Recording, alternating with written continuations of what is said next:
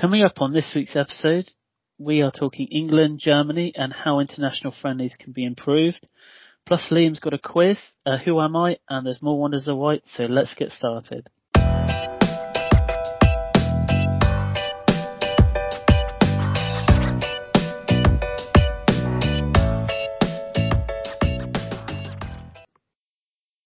Hello and welcome to a new episode of View from the Sideline podcast. It's Chris here. Liam is here as well. Hello, Liam. Hi, Chris. How you doing? Not too bad. You? Yeah, not too bad at all. Just willing another international break to come to an end. It's felt long. I don't know why it's felt so long this time. It gets longer every time it happens. Yeah. But we are going to. I suppose this podcast is more around sort of the international duty and some of the news that broke out, I guess, over the weekend about Germany as well. So I guess we could start by talking about England. As we record this, they've played Scotland last night, which was a lot better game and performance overall than what it was against Ukraine. So we were supposed to record on Monday night, which we wouldn't have covered the Scotland game, but that has happened now. So, yeah, I mean the two. I know playing Ukraine is always going to be a bit difficult, especially away. And from my sort of understanding of what Gareth Southgate said after the game, he seemed to be quite pleased with the point, but the performance seemed to be really, really lacking. And then especially when you compare it to last night, when, all right, you know, there's a bit more hype around the game due to the fact that, you know, it's a Scotland-England game. So it was always going to be a bit more intense, a bit more fiery. Yeah. But it definitely, I thought for me, it showed some of the best that England can do. But there still seems to be issues around the defence. Yeah. I mean, Bellingham, you know, you've got a future Ballon d'Or winner there, I think, you know, playing for England. And to me, even though he's such a young age, I know Harry Kane is probably at the top of the team sheet for Gareth Southgate, but he doesn't really have that much competition, you know, from a striking point of view, whereas we do have quite a few midfielders. But I think, you know, obviously Gareth Southgate has already said that, you know, after the Euros, he's more than likely going to step down. You would be silly not to build around, you know, Bellingham. I mean, some of the passing he did last night, I mean, especially for the Kane goal. Yeah.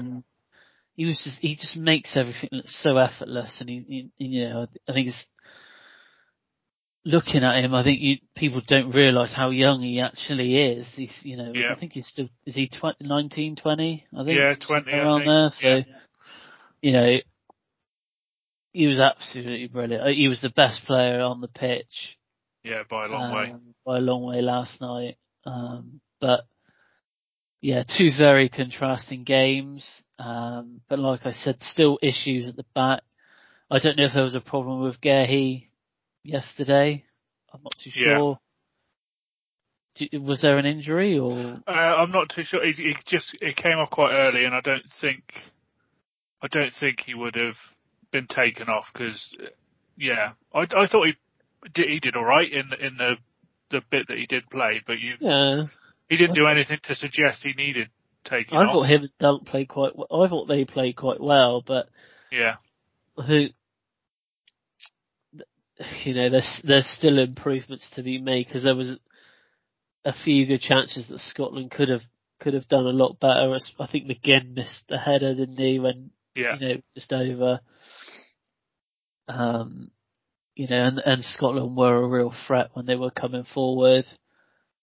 But you know, overall, I think last night is more what I think from an England fan is what you want to see.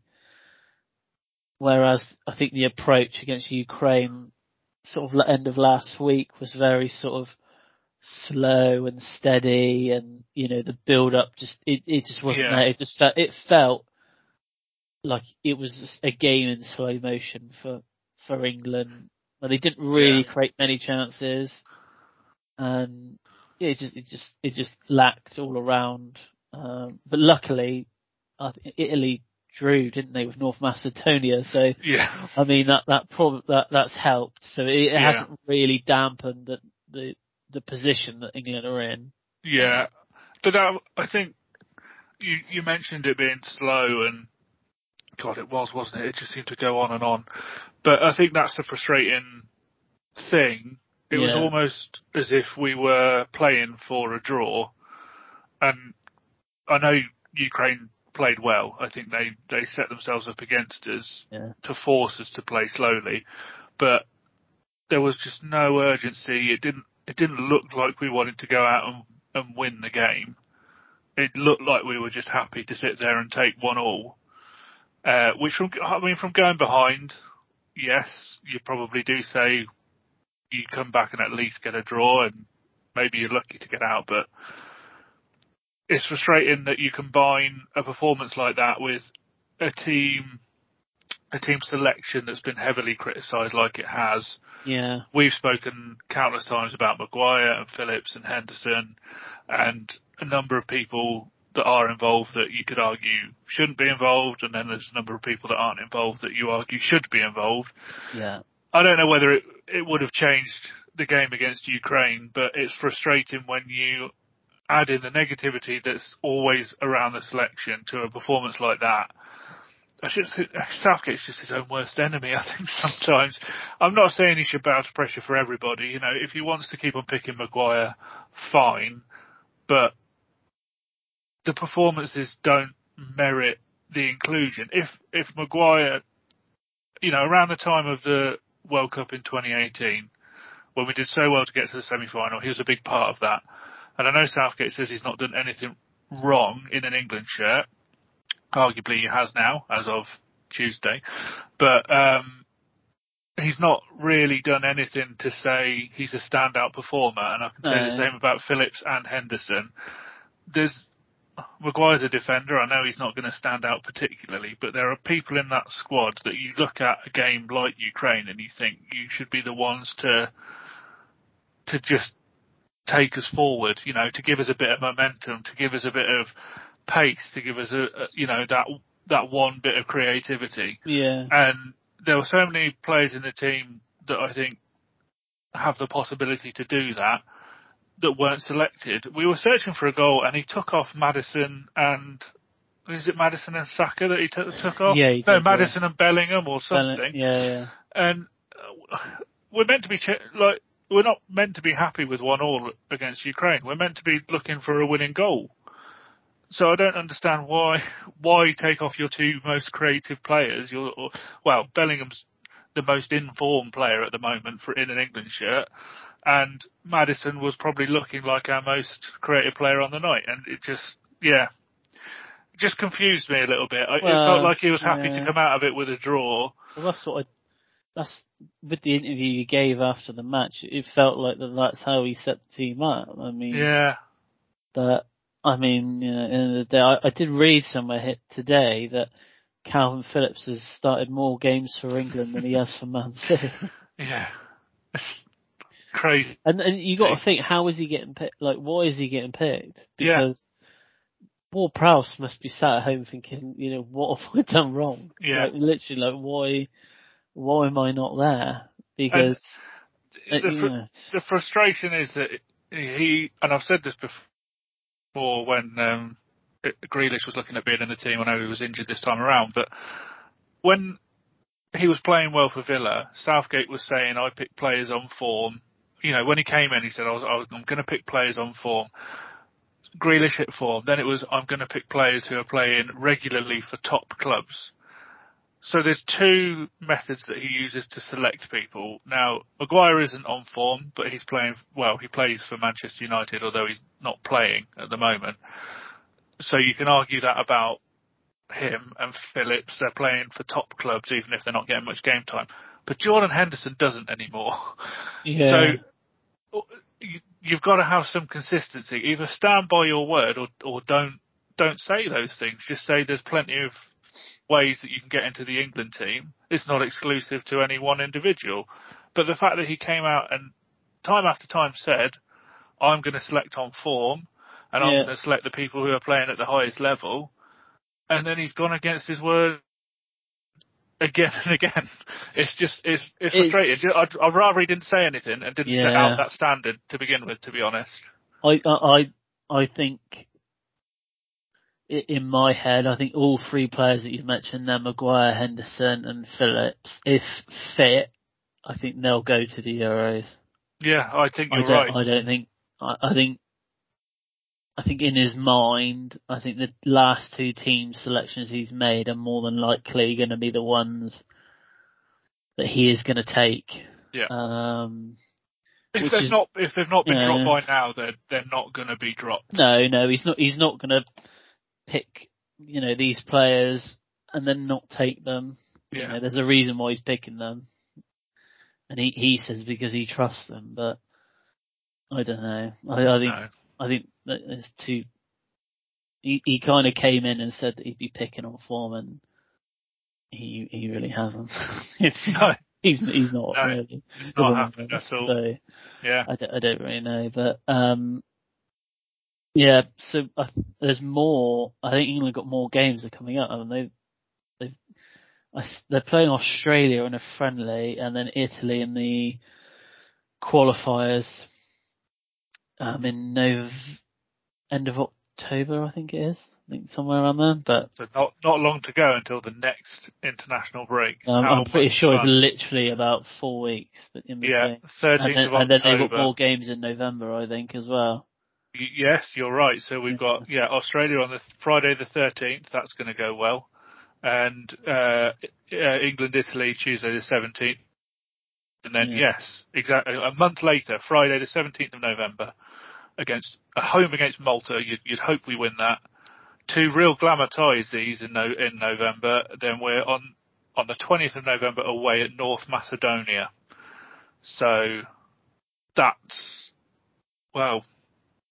the level of opposition that we're going to be playing against. That is the perfect time, though, isn't it, to say to, I don't know, Kane, Maguire, like the people that have been in that squad, if they know they're going to get picked, that is the time to say, well, you know what, just in case you get injured or whatever, I'm going to pick some of the players that have been sort of on the periphery of the team and give them a go at home against Malta. What can happen there? With saying to Maguire, I'm just going to leave you out for this one, and I'm going to pick Conser, for example, someone who hasn't had a game. I mean, to be fair, at Scotland, I thought Lewis Dunk was one of our better players, because I think he's got a point to prove, hasn't he? He's fighting for a place. Yeah, I think that helps.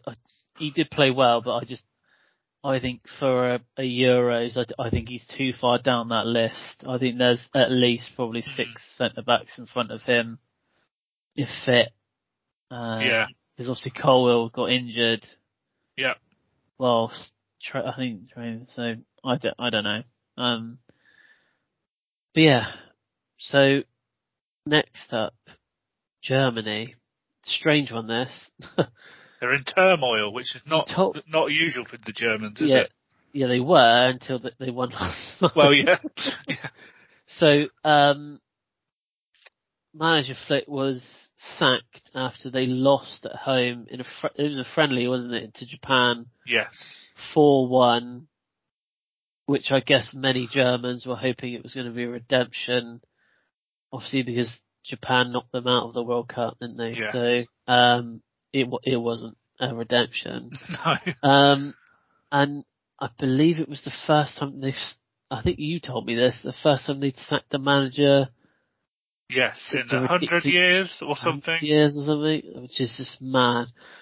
So it leaves them one without a manager, obviously 9 months before a European Championship. And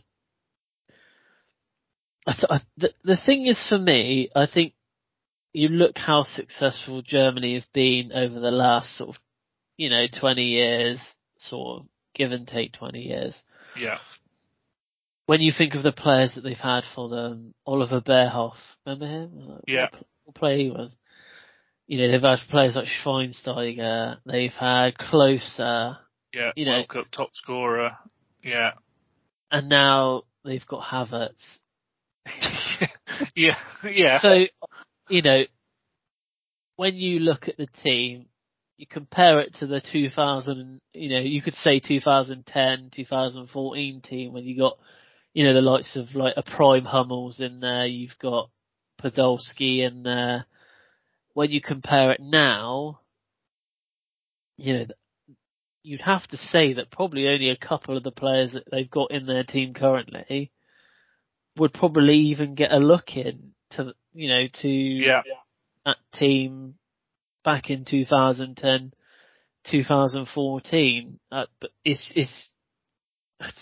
and you kind of got to think about, like, from a manager's point of view, he can control, what he can do to his best, he can control how he wants that team to play. But if he doesn't have those, world-class players in his team, then that's not helping him. But when you look, he's got Muller still. I mean, the guy's been around for how? It seems like he's been around for decades. Yeah. I mean, he's not in his prime, to say the least. You've got, alright, Gnabry and Sane out wide. They're okay, but they're not, they're not heating. You got Gundogan, who's getting on. Emre Can, he's getting on. Hummels. And then, you've got Hummels, and you've got Neuer as well. I think, is he still playing in goal for them? He's injured at the moment, but I think he still plays. You have got players, probably players like Rudiger, who probably would have got in that team. Yeah. Back, 2014. This is the 2014 team that embarrassed Brazil. Yeah. Remember that? Look, what was it? 7-1 or something? 7-1. You've got players like Goetze as well. So, they're not producing those sorts of players anymore. On paper, you may say Havertz, he's played for Chelsea, he's played for Arsenal. He might have played for those teams, but doesn't mean he's any good. No, that's true. Yeah. Got Timo Werner.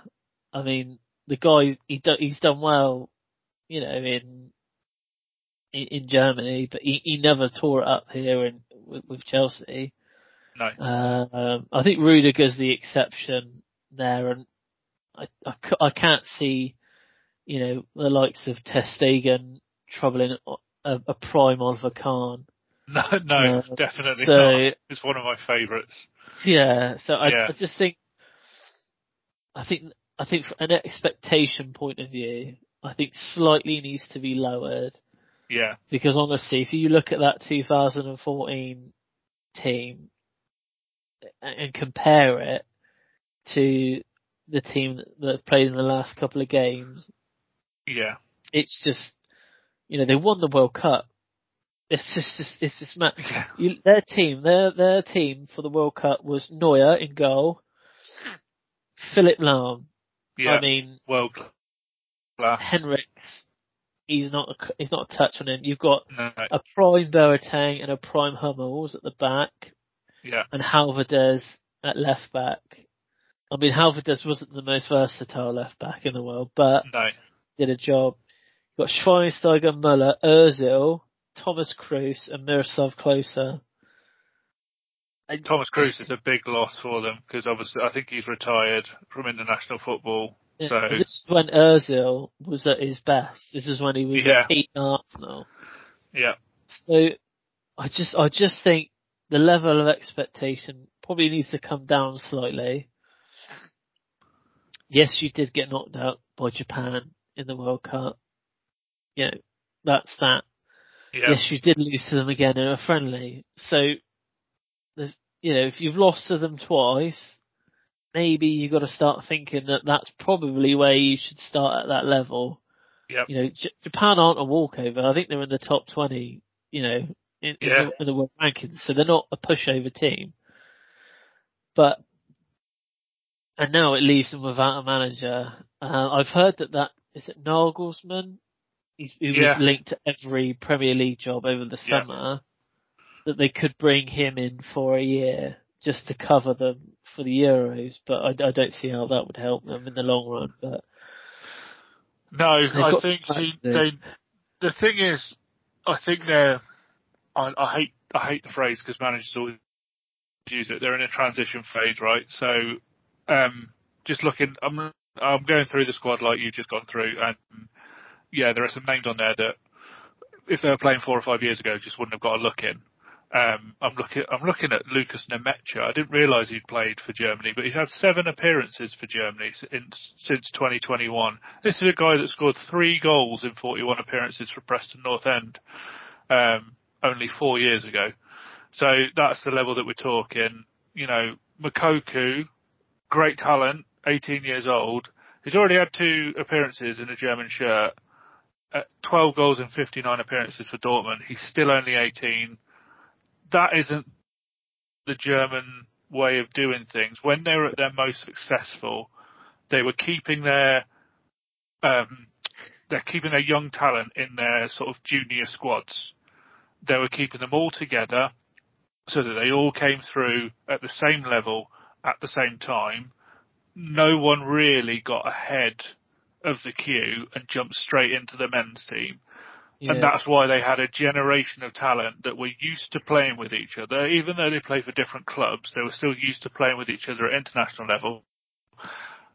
And that is a part of the reason why they look so good. I'm looking now, Mokoku's had 2 caps. Karim Adeyemi's had a couple of caps. He's only 21. Jamal Musiala is in the team. Out of all of them, probably the most fair of getting a call up, playing regularly for Bayern Munich.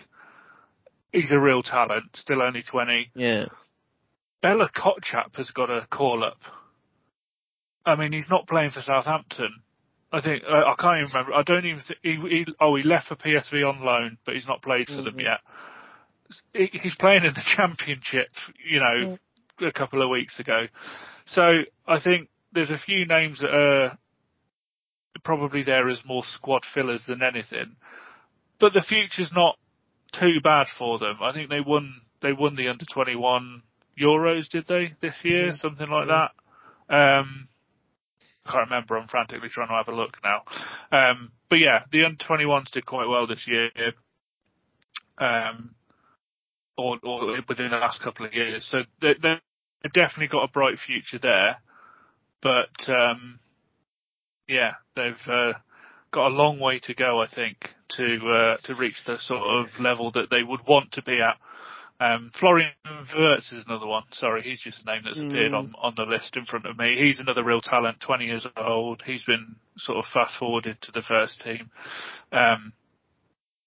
But yeah, so do you think it's not the team that they used to be? But I think they always do this. Germany, they always lower expectations. Let's be honest, they've been playing friendlies, haven't they, for the last 18 months or since the World Cup?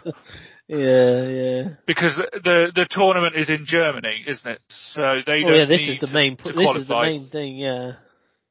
Yeah, so they've been playing friendlies. There's nothing on the games. It doesn't matter whether they win or lose. They're always going to be at the Euros next year, right? So it's their home European competition. The fans will be behind them. And as we all know, Germany are at their best when no one thinks they're going to do well.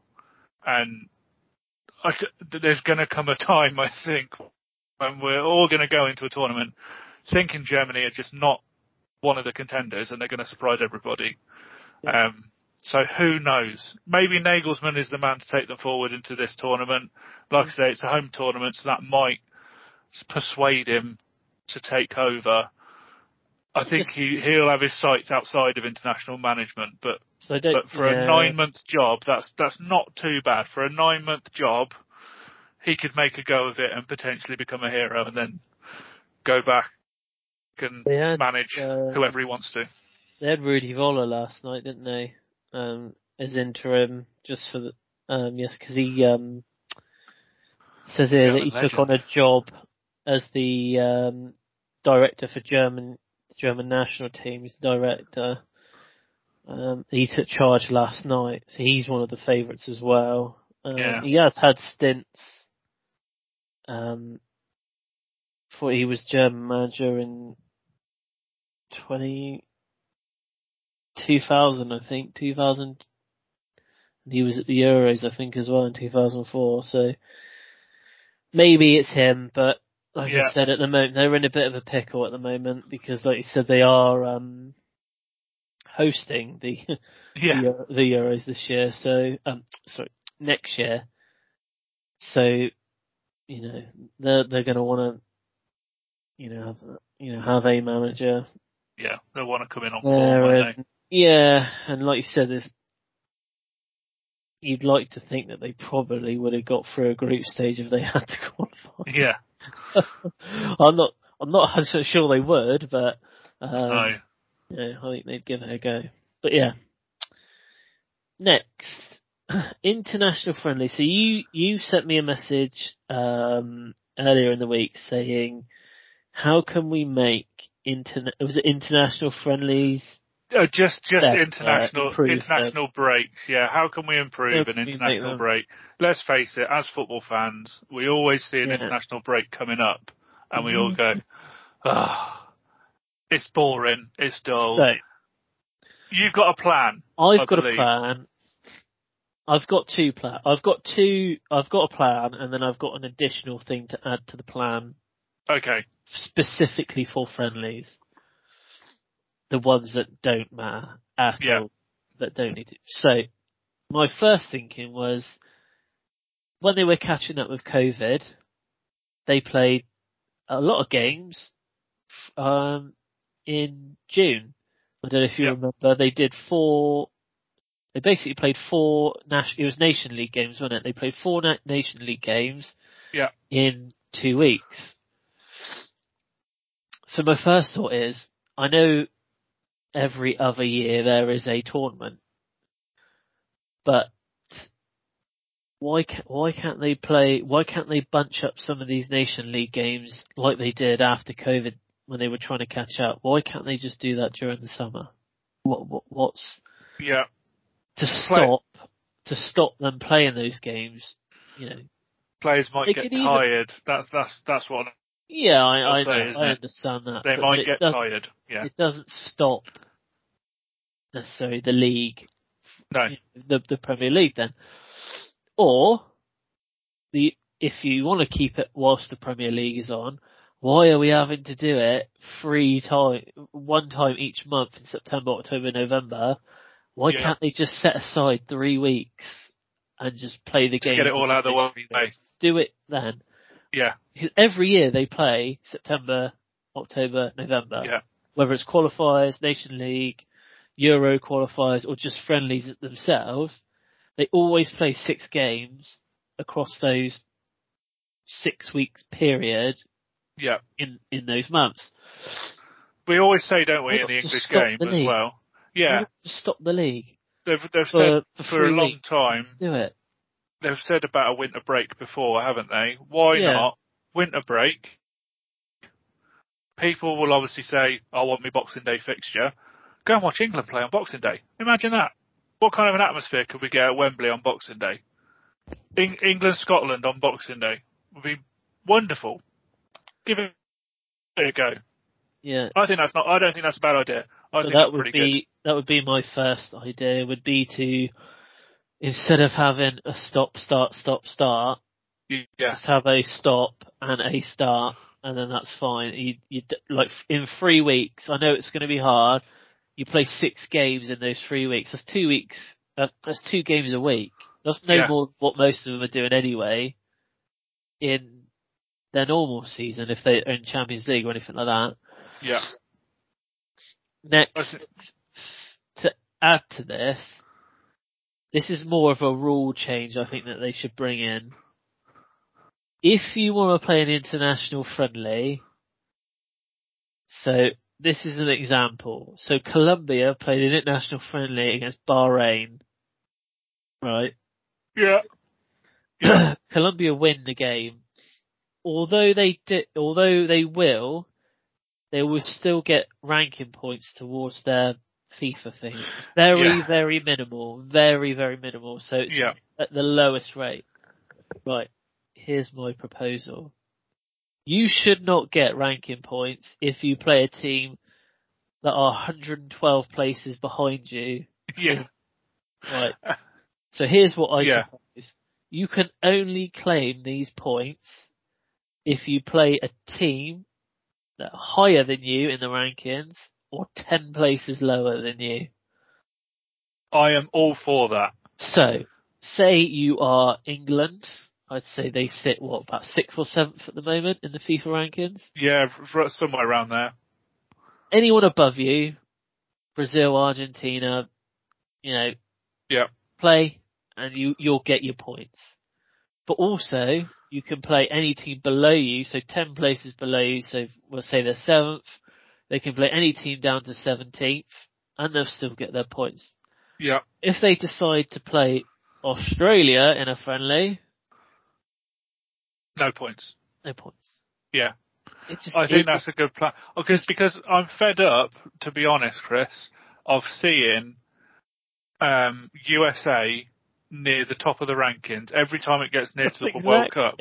And it's because, and it's not just friendlies, but it's because their qualifying involves playing Canada, Trinidad and Tobago, Haiti, basically all the Caribbean islands plus Canada. So they're going to rack up points. Yeah. So this is the next point. So because, I know I've looked online, it's very minimal, but it's enough that over a period of 10 years, it will start moving you up. Yeah. And then that will seed them better when it comes to the World Cup. So, I just think this, any Colombians watching, I've got nothing against you, right? But I'm just saying, it was the one that I saw that sparked my thinking that you're over 100 places above them in the rankings. Yeah. Although minimal, you will get points that could see them go up a place or two, depending on how far behind they are the team above them. So, I just think for a more fair and probably a more enjoyable watch for a Colombian supporter, rather than them watching a game against Bahrain where they're just going to pass the ball around for 70 minutes and score a few goals, why don't they play someone like England? Yeah. A bit more competitive. Plus, I thought international friendlies were there to get you ready for these big games.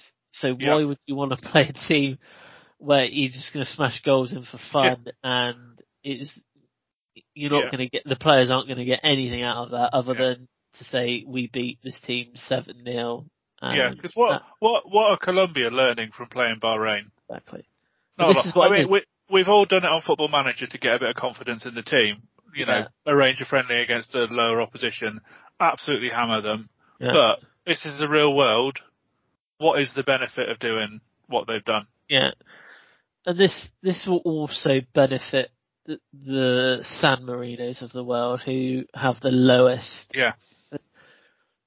They might actually win a game.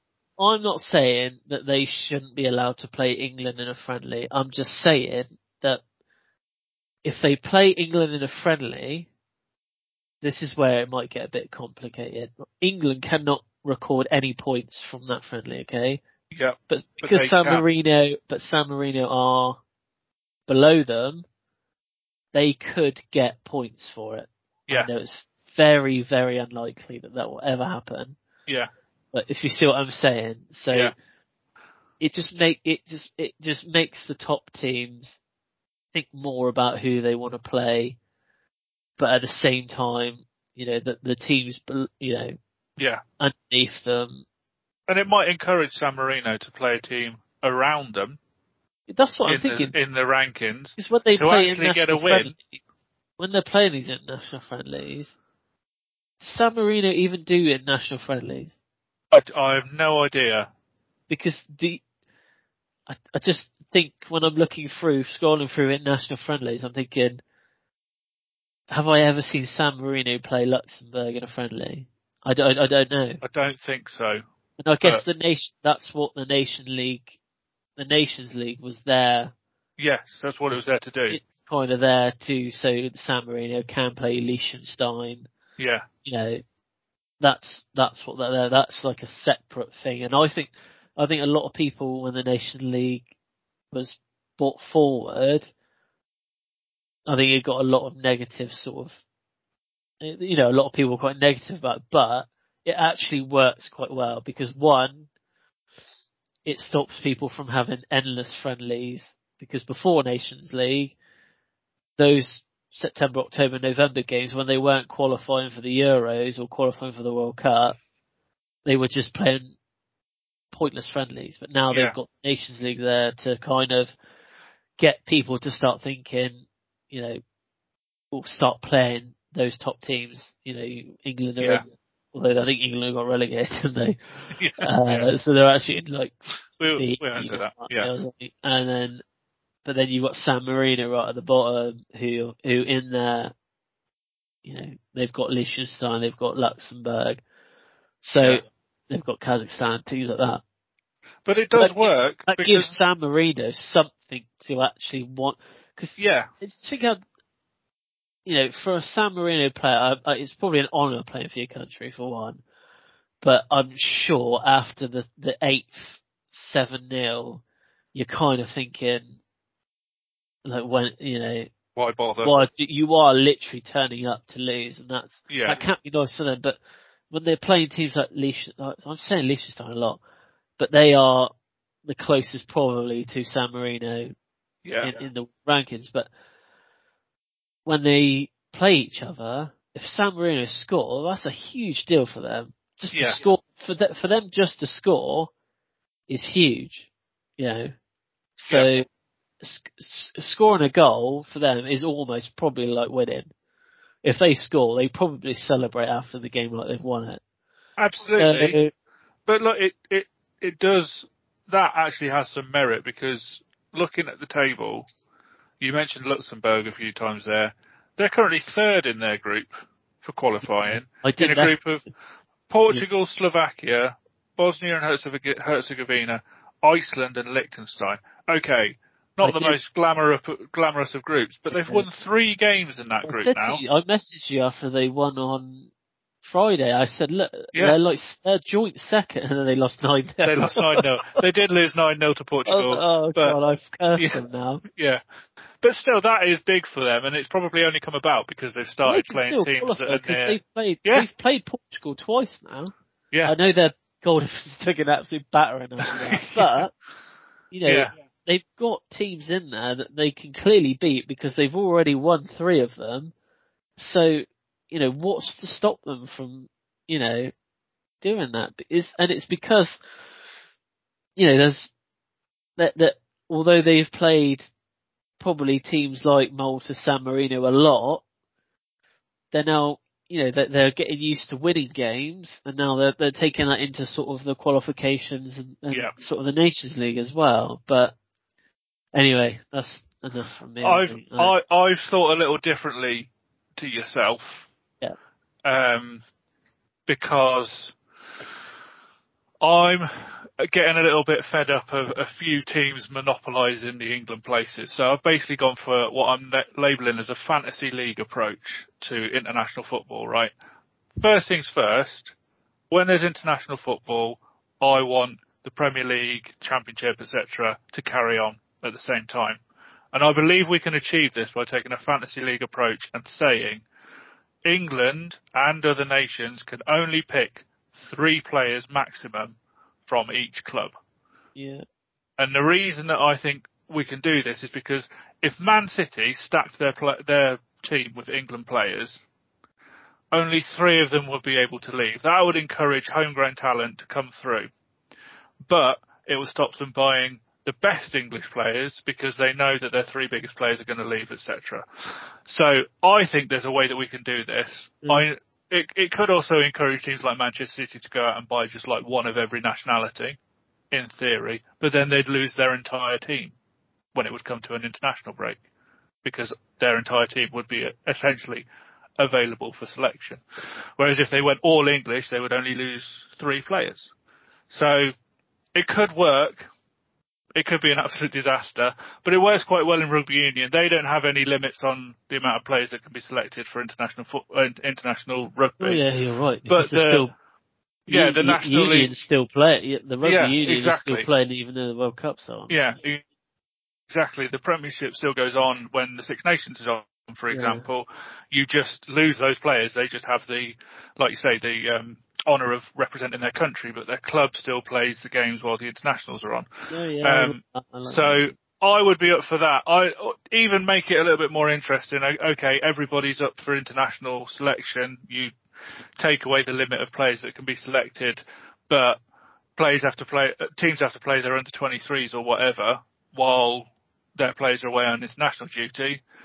I think it would make for a tighter and more interesting league. It certainly does in rugby union. I was infuriated when Leicester Tigers were winning the Premiership and all of our players went on international duty.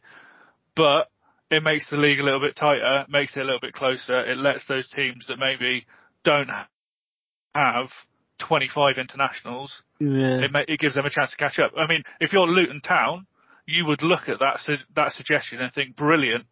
I would have 2 weeks in September, October and November where I could put out almost a full strength side against a team that's probably playing their under 23 team or something along those lines. Yeah. I just think it would make it quite interesting.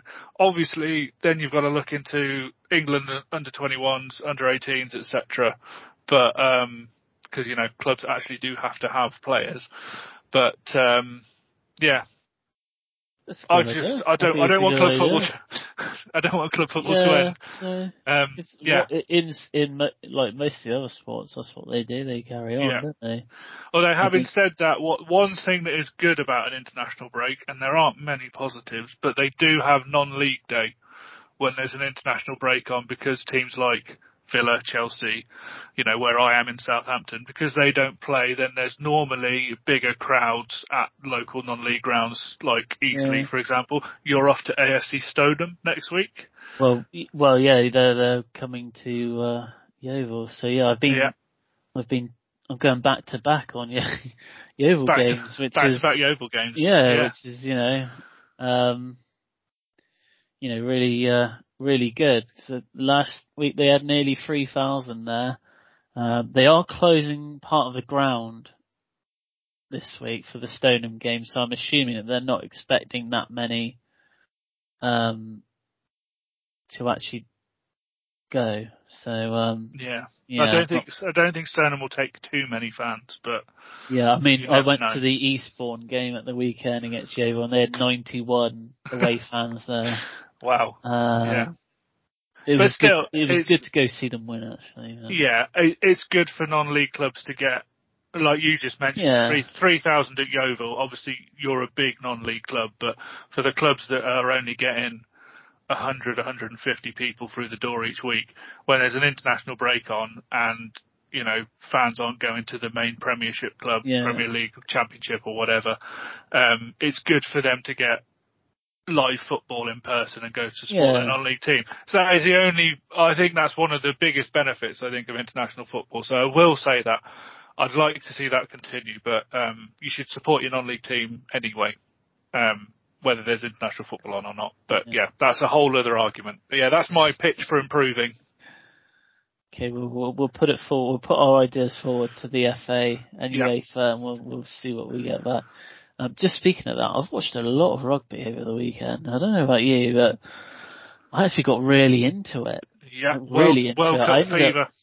I watched the France game, and I watched the England game, and I watched who were Chile playing? I can't remember now. They scored a few points, didn't they? Yeah, which is the first time they've ever done that. Was it Japan? I think it was Japan. Yeah, Japan, And then I watched the Welsh game. You've watched more than me, Chris, and I'd consider myself a rugby union fan. Yeah, I don't know what it was. I just got really into it. It's been a good World Cup so far. The opening round of games have been really good. So. I mean, England did really well considering they went down. They're sending off very early. They defend. When the defence was needed, they defended well. Yeah. And obviously the kicking was pretty much on point. George Ford's kicking was pretty much on point the whole game. Incredible player. That really helped. Yeah. Anyway, that's rugby. We're not a rugby podcast. We need to remember that. There you go. So that's the end of part 1. In part 2, Liam's got a quiz. I got some Wonders of White and a Who Am I? So we're back in 2.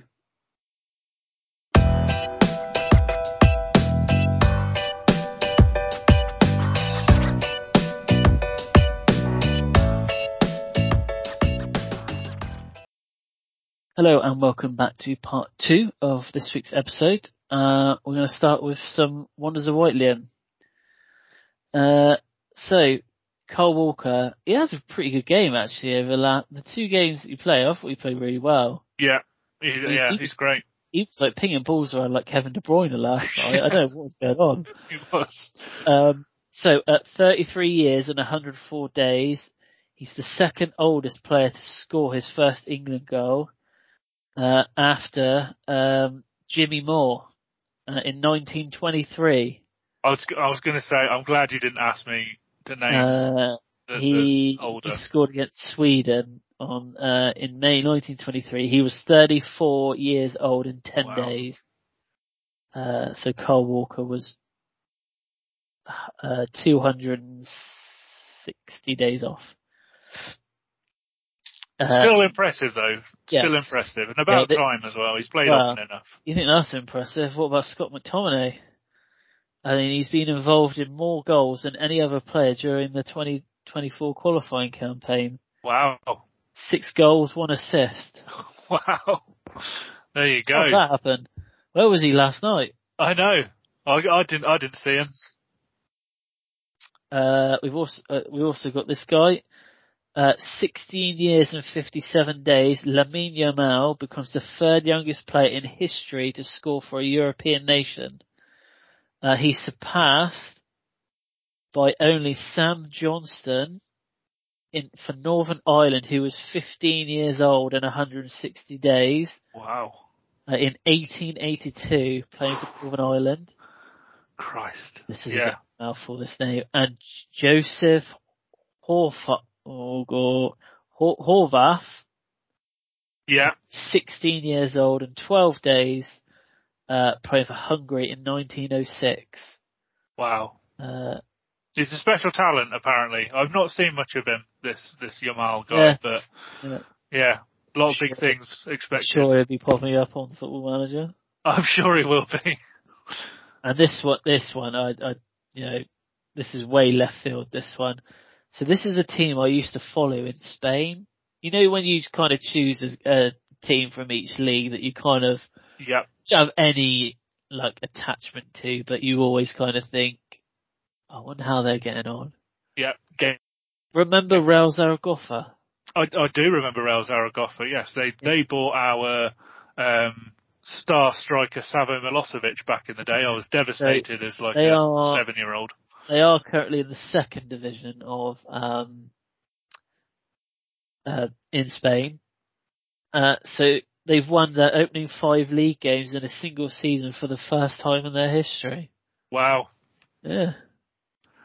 Back in the big time. Yeah. What a player. What a player he was. So yeah, I don't know what it was about Real Zaragoza that I like. But we've all got that. It's one of those things, like in the early 2000s, I think I was just scrolling through Championship Manager and I was just like, I picked them to be manager, and then you sort of grow an attachment to, just a bit like Leisure for me. Yes, you're a Leisure Warsaw fan. Yeah, we've all got those teams on Football Manager. Like I say, mine is probably Genk. I had a nice spell as Genk manager on a previous version of Football Manager. Yeah, it's just those things where you do like a long save of a team, and I remember signing Jack Wilshere for Leisure. Wow. And I thought to myself, my God, I've pulled that off. I've actually pulled it off. But yeah, Massive signing. Bit of a left field one, but yeah. I like it. I like left field stats. You've got a quiz this week. I do have a quiz. It was a quiz that I wrote on Monday.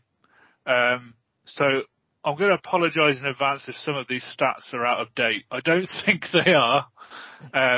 But the introduction to the quiz is because I've said, as England prepare to face the Roll foes, this week's quiz is everything about Scotland. So obviously that game has played. So I don't think there's any question where the answers change. I have had a look through.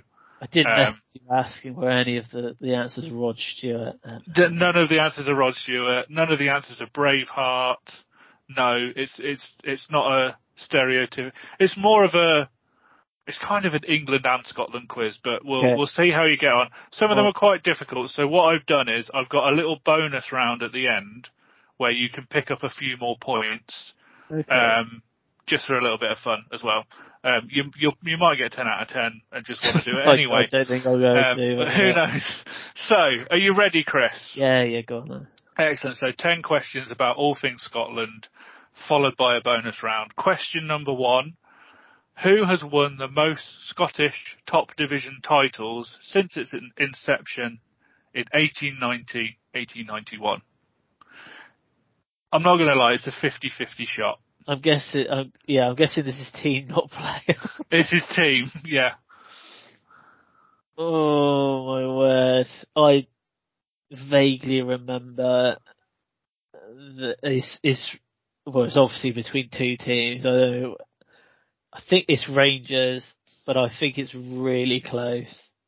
It is really close, but it is Rangers. Yeah. It is just. So Rangers have got 55 titles. One of them is shared, and Celtic have got 53.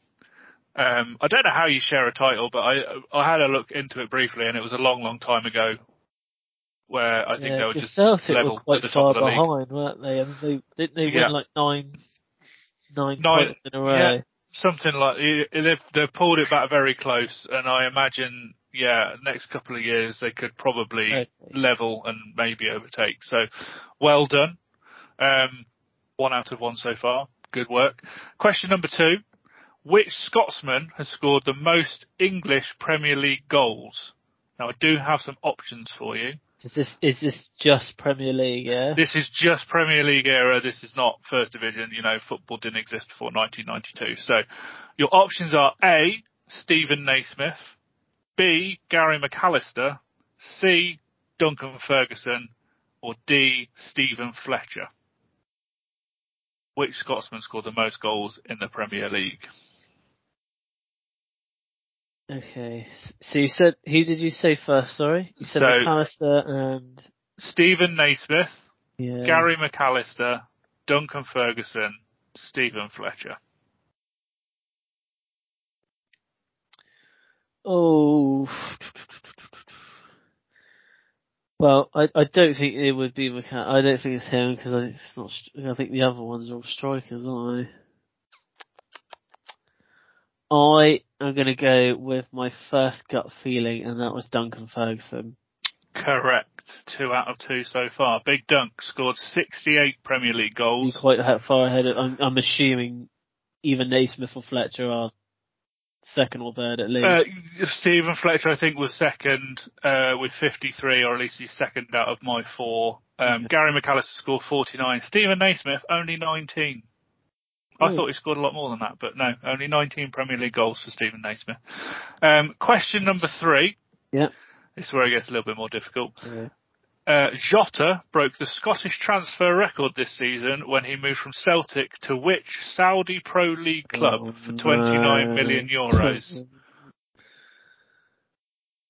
While you have a think, there is a reason I put this in, and that's because he basically hasn't played for this team, and I think he already wants to leave, and he's only been there 2 months, something like that. I saw a story where he's been left out of the squad. Oh my God, I can't even think of Saudi teams. They've all gone from my head.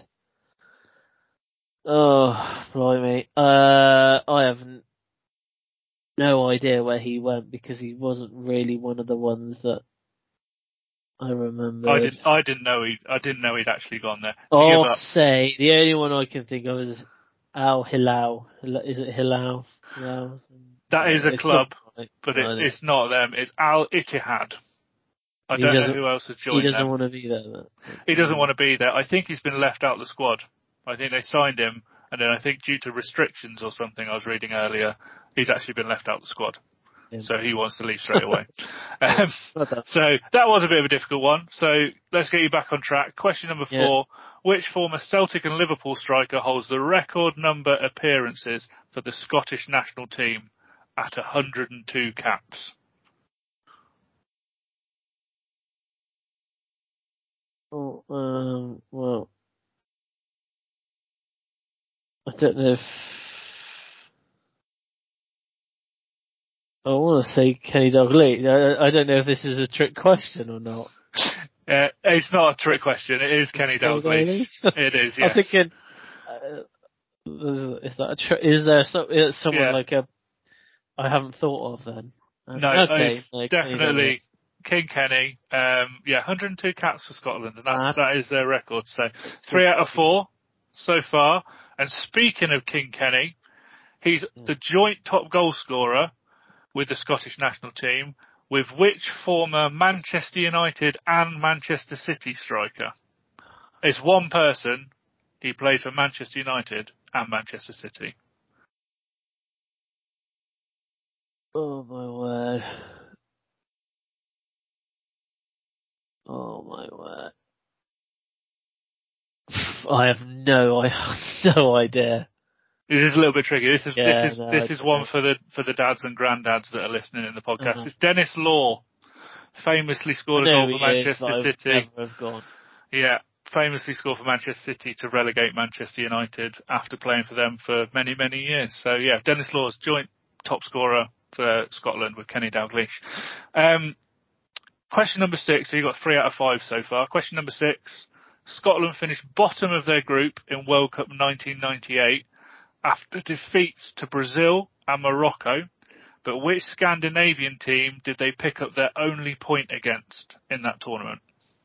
So this is basically one of 3. Yeah, I've narrowed it down a bit for you. I thought it would just be a bit harsh to say, who did they draw against in World Cup 1998? Okay.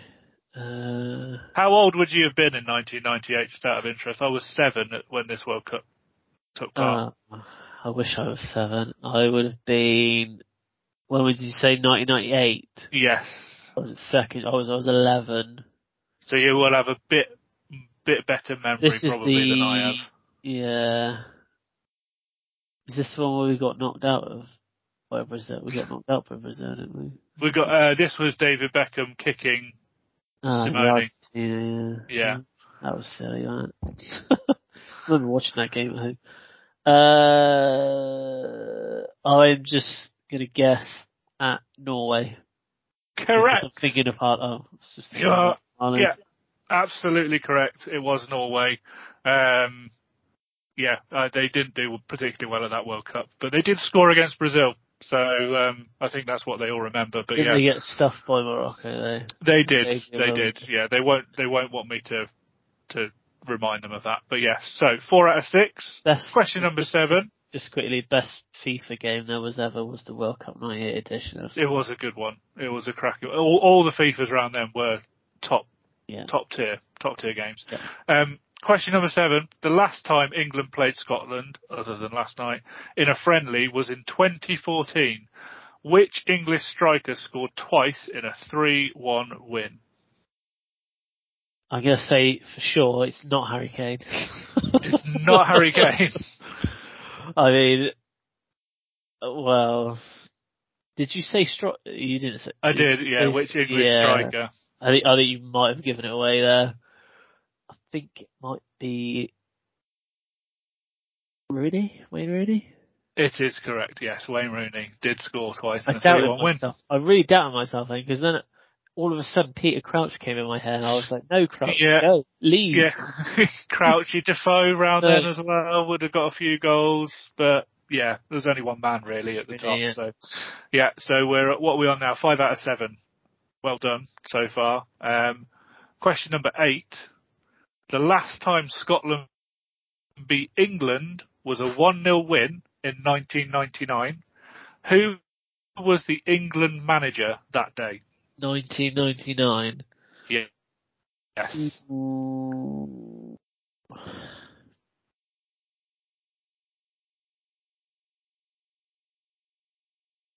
This is a tough one because It is.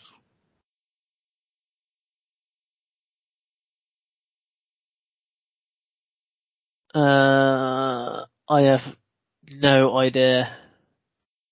Not fancy taking a stab. I am gonna take England manager 99. I'm trying to think who took them to the 98 World Cup, but I don't think it's the same person.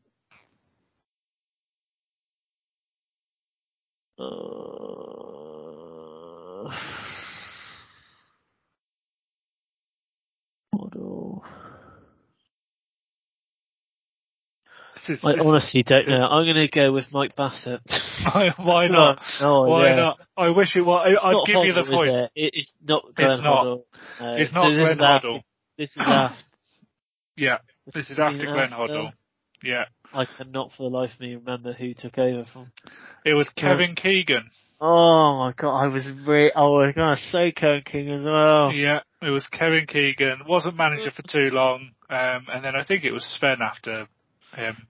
I want to say there might have been someone in between. I knew he didn't take over to. Yeah, Kevin Keegan. Yeah, we didn't do particularly well under Keegan. He didn't last very long as manager, but I'm so annoyed with myself because I was going to say Kevin Keegan as well. So close. It was more difficult than I thought it was going to be, so that's good. So you're on, for what are we on? 5 out of 8. So question number 9. Which Scottish club play their home games at Hampden Park? This is a great pub quiz question. Hampden Park? Yeah. So that's the National Stadium. It is the National Stadium. Well, it's not. Oh, no, it's not. It's not them two. Neither of them. It is one that you either know it or you don't. I think. I put this in as just a cheeky. It's the kind of thing that I think you'd enjoy with your Wonders of White. Hampden Park.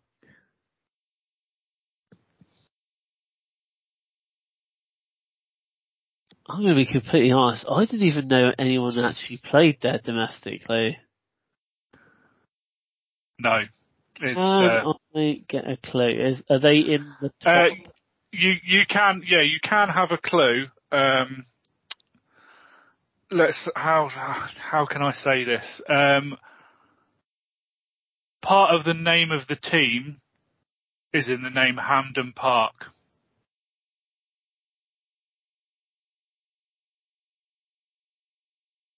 I kind of feel like I know it now, but I kind of feel like the clue gave it away. Yeah, it probably does a little bit. It's about all I can say because I know It's obviously Queen's. It is, yeah, Queen's Park. Right. I just don't give me the point for that because I kind of feel like without that I never would have got it. I didn't know if you thought there was a Scottish team called Hampden. Yeah, they do. So they had a couple of years away. I think they played there till 2021 and then they had a couple of years away, but they're back playing there this season. And they average a couple of hundred people for every game, but they do play their games really at Hampden Park. Yeah. Strange experience. Yeah. But yeah, okay, I won't give you the point for that one, so you're on 5 out of 9 at the minute. Do that. I wouldn't have got that one. Yeah, so question number 10, your final question to make it 6 out of 10. So it's a good job there's a bonus round. Who is the current captain of the Scottish national team? Oh, bugger. Well,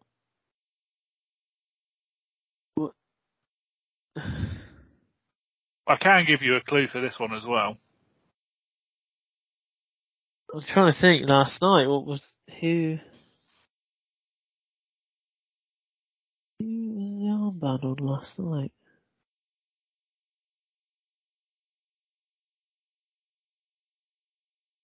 Is it, oh, John McGinn? Is it John McGinn? It's not John McGinn. Hang on, let me have a think. I'll give you a clue. He started his career at the club that was the answer to question number 9. So he started at Queen. Oh, okay. Yeah. I'm trying to think who, if he was playing last, if the actual. I just need to check that. Yes, he did. He started his career at Queen's Park. Oh, it's not the clue that's given. It's just come to my head. Is it Robertson? Andy Robertson? Yeah, Andy Robertson. Yeah.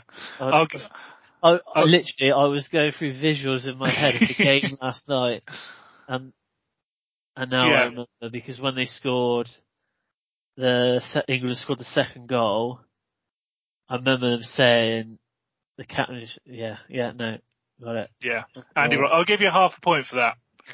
So I'll give you 5.5 out of 10. Yeah. But there is a chance for some bonus points. Oh, so 9 teams, other than Celtic and Rangers, have won the Scottish League. I will give you a point for each one you name. okay. But if you get a wrong answer, you get no points. So you can basically select go when as you far as I can go as far as you want, and then you can stop. Right. So I think the first one I'll go for is Aberdeen. Correct. I know for sure they won that one because certain someone won it with them, didn't they? Yeah, certain someone did. Yeah. So 6.5 points. Right. Okay. They won it 4 times as well, by the way. And they are the team that's won it the most. Well, they're joint with a few other teams, but they're the team that's won it the most, other than Celtic and Rangers, and they've won it 4 times. I guess Aberdeen were the last team to win it, other than they were. Rangers. Okay. Yeah, they were. So that's the dominance that Celtic and Rangers have had. I feel like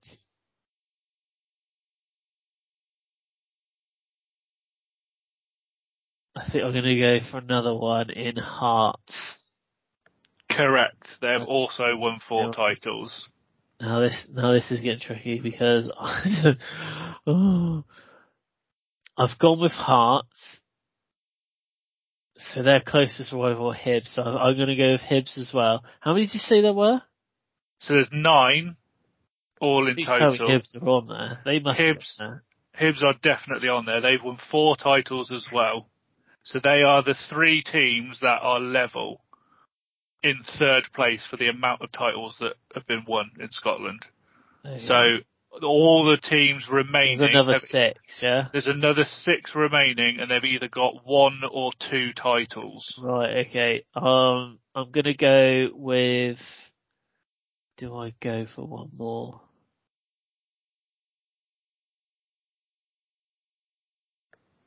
I feel like there's going to be teams in that Premier League now that have definitely won it. If there's 6 other teams, 5 pretty much no.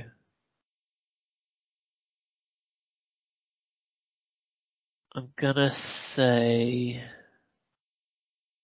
I think this is going to be my last one. I'm going to say Motherwell. Correct. Motherwell have won 1 title. I'm stopping there because there's other teams I think. And so 5, 6, 7, 8. So you've got 9.5 points. That's pretty good. I would have probably said Kilmarnock. You'd have gone Kilmarnock next, and you've been right. They've also got a title. So any other teams that you were on the fence with? Oh, there are. I don't know whether they're both in the Premier League. I don't know. Have either of the Dundee teams won any? I'll go one further. Both of the Dundee teams. They both won 1 title each. I shouldn't have bailed out. I bailed out too soon. Yeah. So that was another 3 I would have got there. You could have had either, but the other two remaining are a lot more difficult. Okay. So I wouldn't. One you definitely wouldn't have got because they haven't existed for about 100 years, which is a team called Third Lanark. Okay. Third Lanark won 1 title. I think it was possibly the first title. So that means there's one team left. There's one team left, and I'm just going to do a bit of research because I actually don't know what league they play in. They are still a team. Okay. And they play in the Scottish League 2. They came second last year. And I know you don't keep up to date with your Scottish League 2 football, so I don't think that gives it away for anybody. Scottish League 2? Well, yeah. No, unless I looked at the league table and saw who will finish second last year, I wouldn't know. By all means. What does it begin with? It begins with D. Double D.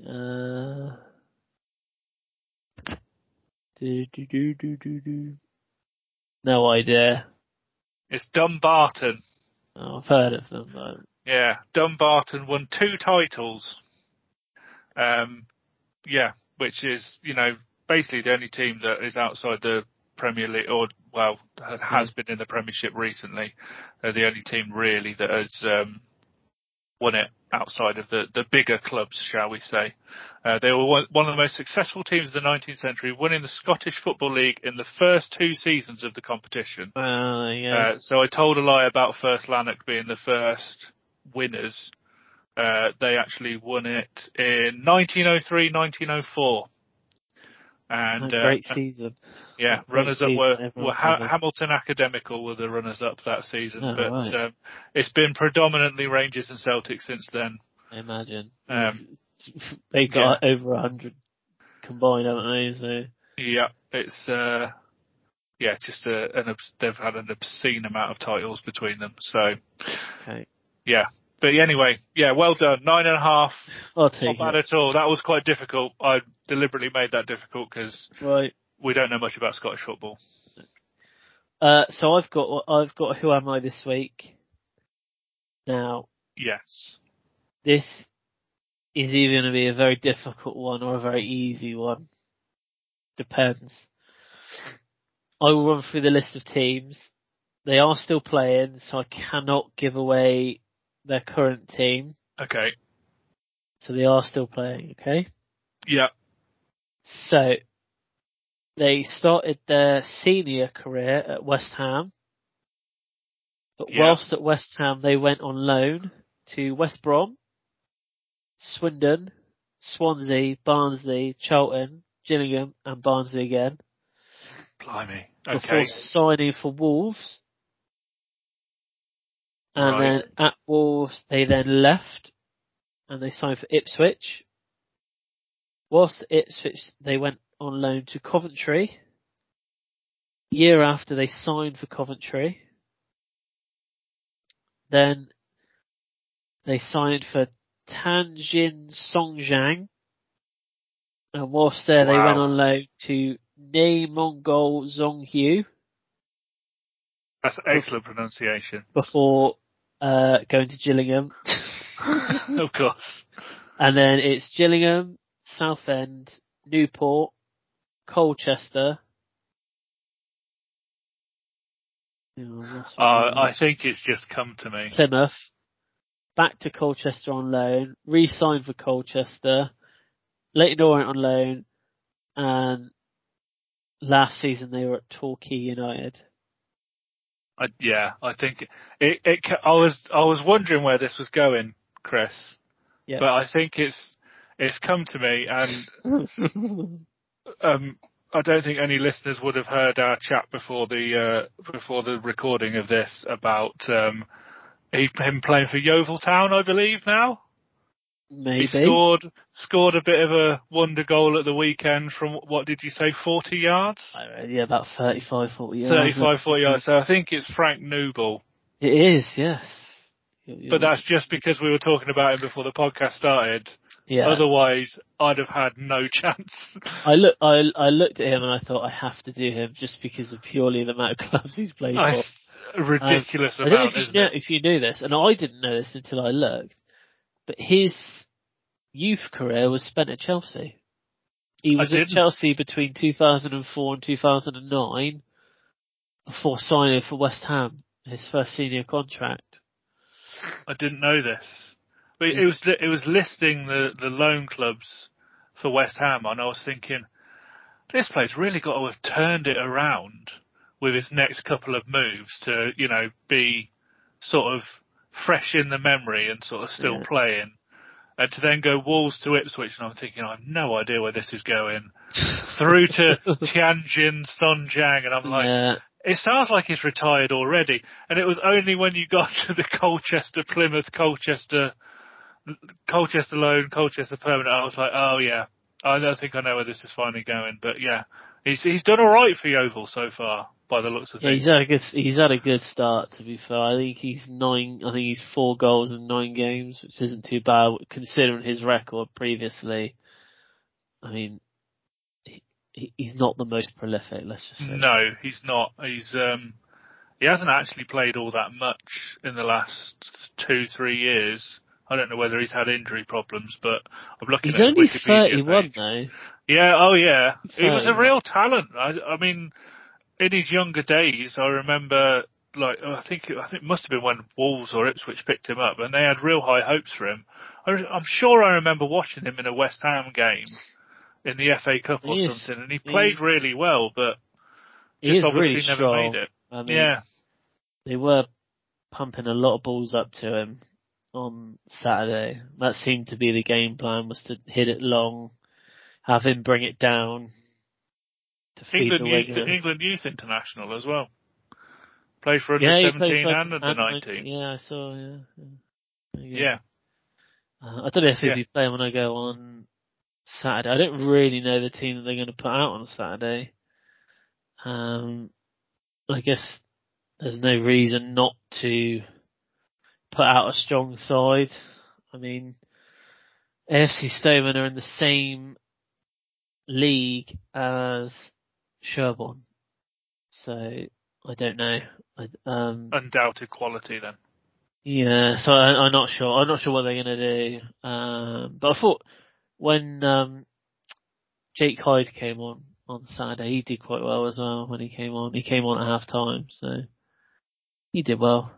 I mean, they got some good players. Could do with a decent run in the FA Cup, get a little bit of money behind them. Yeah. I mean, obviously, budget-wise, you've got a pretty good budget for National League South. Oh yeah. They just signed another player yesterday. Another defender from Hearts. He was playing for Hearts last year. He was. Ireland International as well. So yeah, I would have thought that he'll get some look in on Saturday. I think they get 7 subs on Saturday. Because they can, in National League South, they can only have 5. Yeah, and small subs, squads. So, yeah, very small teams. Yeah, so we'll wait and see what happens. But hopefully it'll be good news on Saturday. And like you said, a good cut run, doing good. We'll find out next week, I suppose, how they got on. Anything else? You'll have to give us a match report. Anything else, Liam? No, nothing from me. Right, so that's it for this week. So we'll see you next week.